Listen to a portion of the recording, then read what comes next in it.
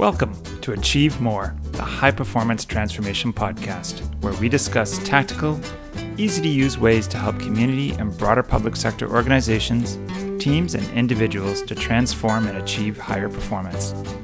I am your host, Michael Sheil, and I am a high-performance coach and transformation consultant. I help people and teams find their vision, learn how to overcome their barriers, improve, and transform their lives and organizations and achieve so much more.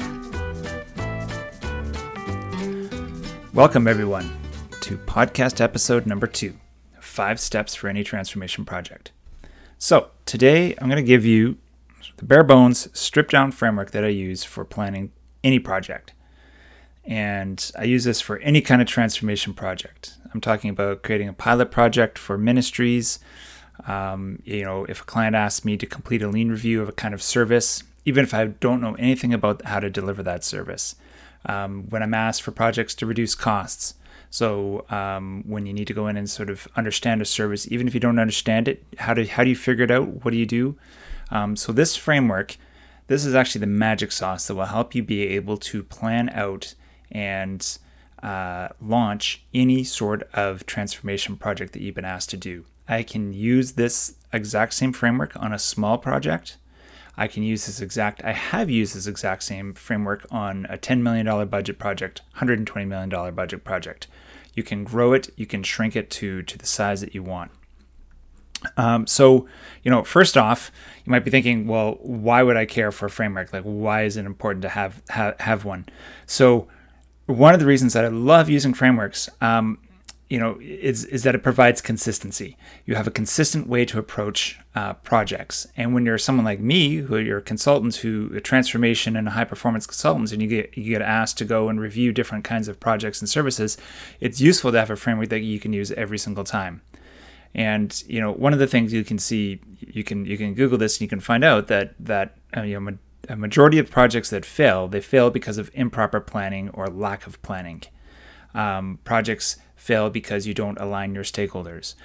Projects fail because you don't manage stakeholders' expectations. So this model will help you do all of those things. Some more reasons that really resonate for doing this, that I think will really resonate with new or non-project managers, is it gives you a basic plan of what to do, when to do it, and who should do it. So if you use this and you implement it, I'm just going to give you the high levels for here, but if you really implement the model really well, it'll give you that structure to do every single time.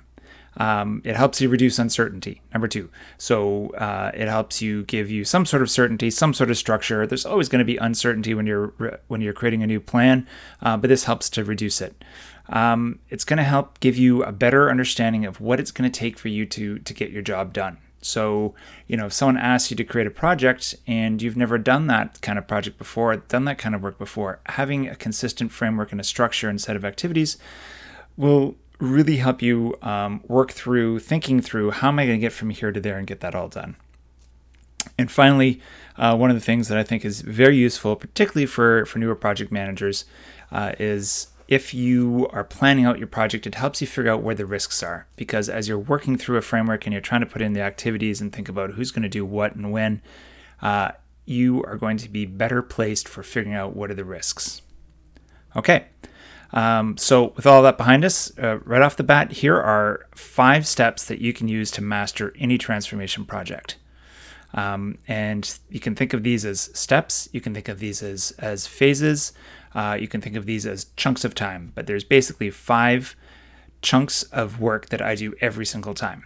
So step 1, or phase 1, chunk number 1, if you will, is foundations. I call it foundations. So these are the activities that help you set up a successful project. So this is where I think about, the kickoff meeting. This is where I think about you learn about what it is you're doing. This is where I do a lot of the project controls. So creating the project plan itself, creating the risk plan, figuring out your project charter, and figuring out your stakeholders. So there's a set of activities you can do right off the bat before you even get any work done that sort of is planning for the rest of the project.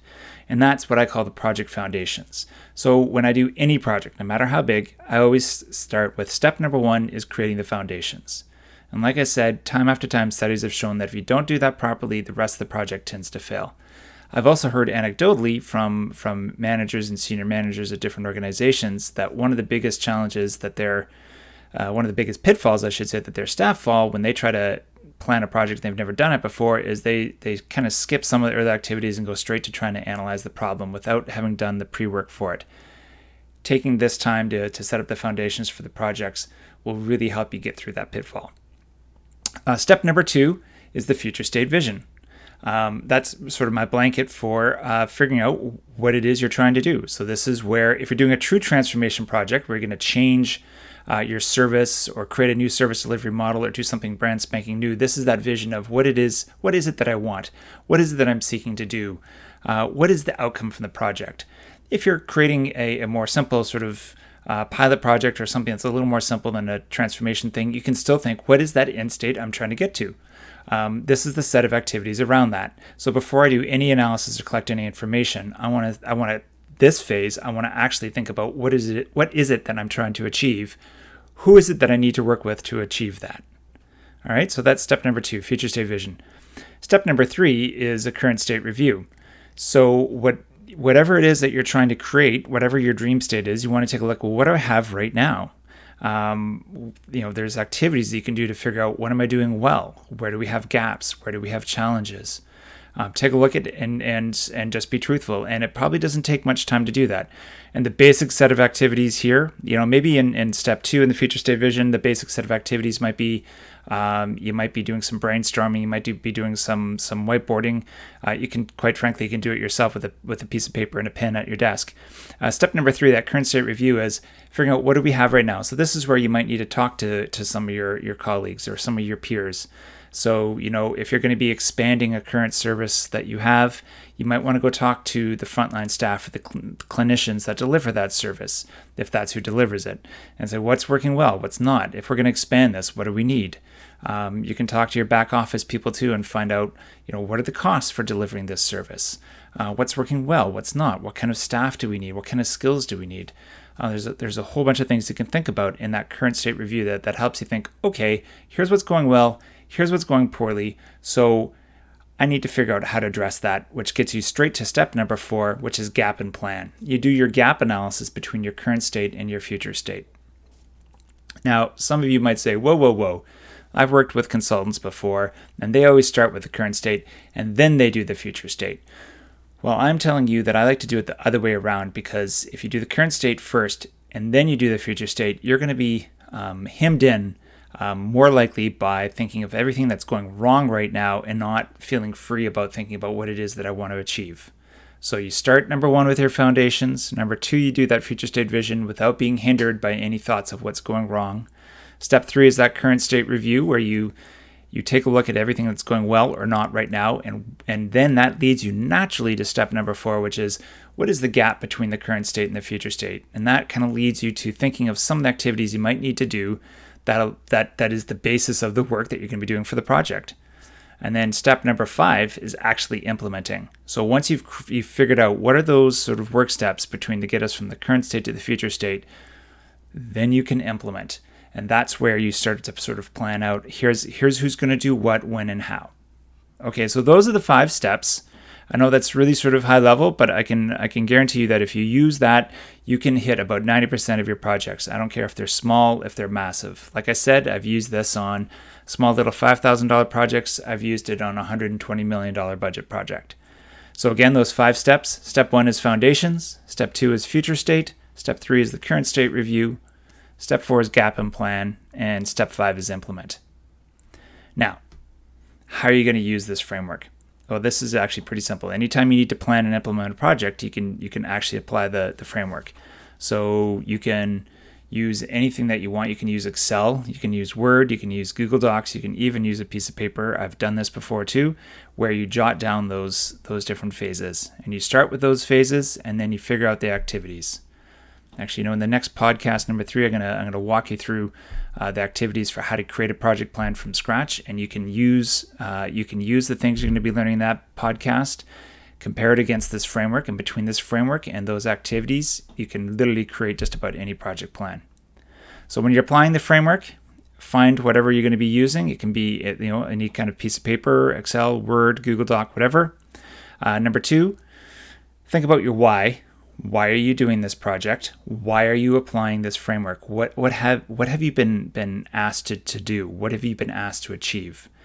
Because that will help guide you in figuring out what are the activities within each of those things. So if your boss has asked you to try to cut down costs on a particular service, you want to know, why are you doing that? What is it that they really want you to achieve? Because that will guide you in creating the actual steps that you need to do.